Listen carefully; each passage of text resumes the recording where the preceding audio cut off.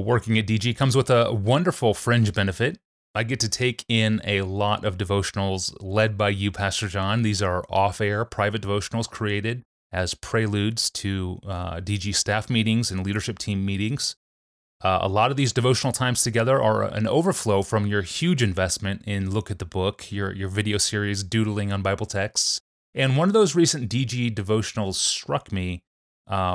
You were leading us on spiritual warfare and taking us through the armor of God in Ephesians chapter 6. And you stopped at Ephesians chapter 6, verse 12, where Paul reminds us that our enemies are not flesh and blood. Our enemy is a spiritual being, the devil and his forces. That is our true enemy, and yet our enemy strikes at us through flesh and blood, a point that you made from Ephesians 4, verse 14. Mm-hmm. So can you walk us through the logical connections that you made that our enemy is not flesh and blood, but he works through flesh and blood? Explain that. So I was working my way through Ephesians 6 with Look at the Book, and I got to chapter 6, verses 10 through 12. And what stopped me, puzzled me, at least at first, was not the affirmation that we have supernatural adversaries, but the apparent denial that we have human adversaries. Yeah. That was the what? Here's what he says. Finally, be strong in the Lord and in the strength of his might. Put on the whole armor of God that you may be able to stand against the schemes of the devil. And then comes the denial.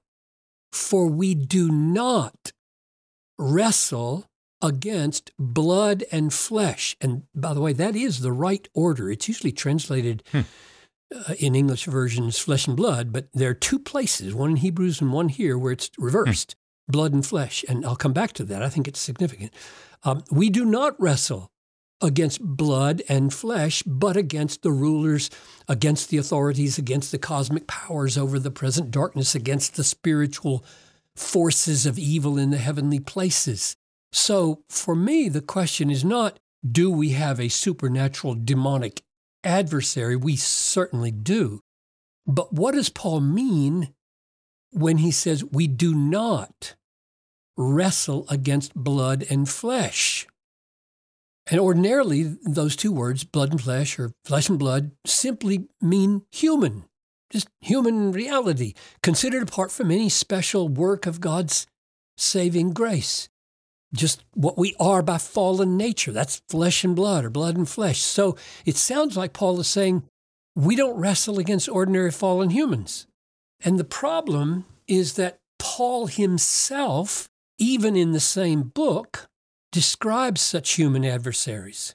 Chapter 4, verse 13, he tells us, don't be children, tossed to and fro by human cunning, by craftiness and deceitful schemes.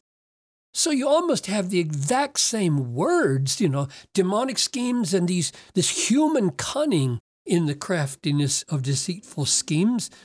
And so what in the world is going on?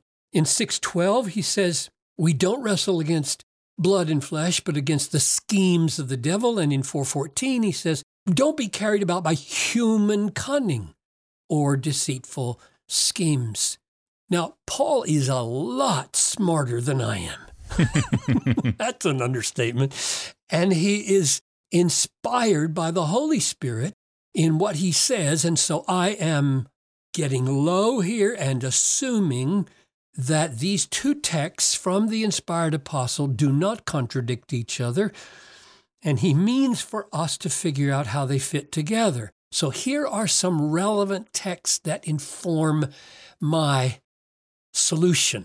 Ephesians 2:1 following. You were dead in your trespasses and sins in which you once walked, according to the course of this world, according to the prince of the power of the air, the spirit that is now at work in the sons of disobedience, among whom we all once lived in the passions of our flesh, carrying out the desires of the body and the mind, and were by nature children of wrath, like the rest of mankind. So, all fallen, unregenerate humans walk or live, quote, according to, in step with the prince of the power of the air, Satan. But that reality of being in step with the devil, all of us, before we're set free by the gospel, that reality of walking in step with, in sync with, on the frequency of the devil as sons of disobedience does not mean we are pawns who have no accountability, because he says we are walking in sins and trespasses that we are committing and that we are children of wrath. In other words, we are blameworthy. We deserve judgment, God's holy wrath. So I take this to mean that the devil taps into our natural sinfulness in a way that influences us profoundly, but does so in a way that does not take away our accountability or our guilt before God. Paul describes human sinfulness in chapter 4 of Ephesians, verse 18, like this. They are, meaning they, Gentiles, humans, they are darkened in their understanding, alienated from the life of God because of the ignorance that is in them. And the bottom is here, due to the hardness of their heart. In other words, he traces the problem of our guilt and our sin down to the hardness of our own heart. No mention of the devil, none. Yeah. We are our own condemning problem.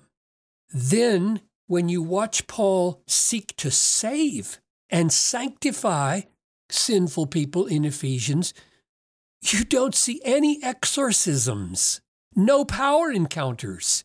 What you see is he speaks straight to us with gospel implications. Let the thief no longer steal, but let him labor, doing honest work with his own hands so that he can have something to give. Let no corrupting talk come out of your mouths.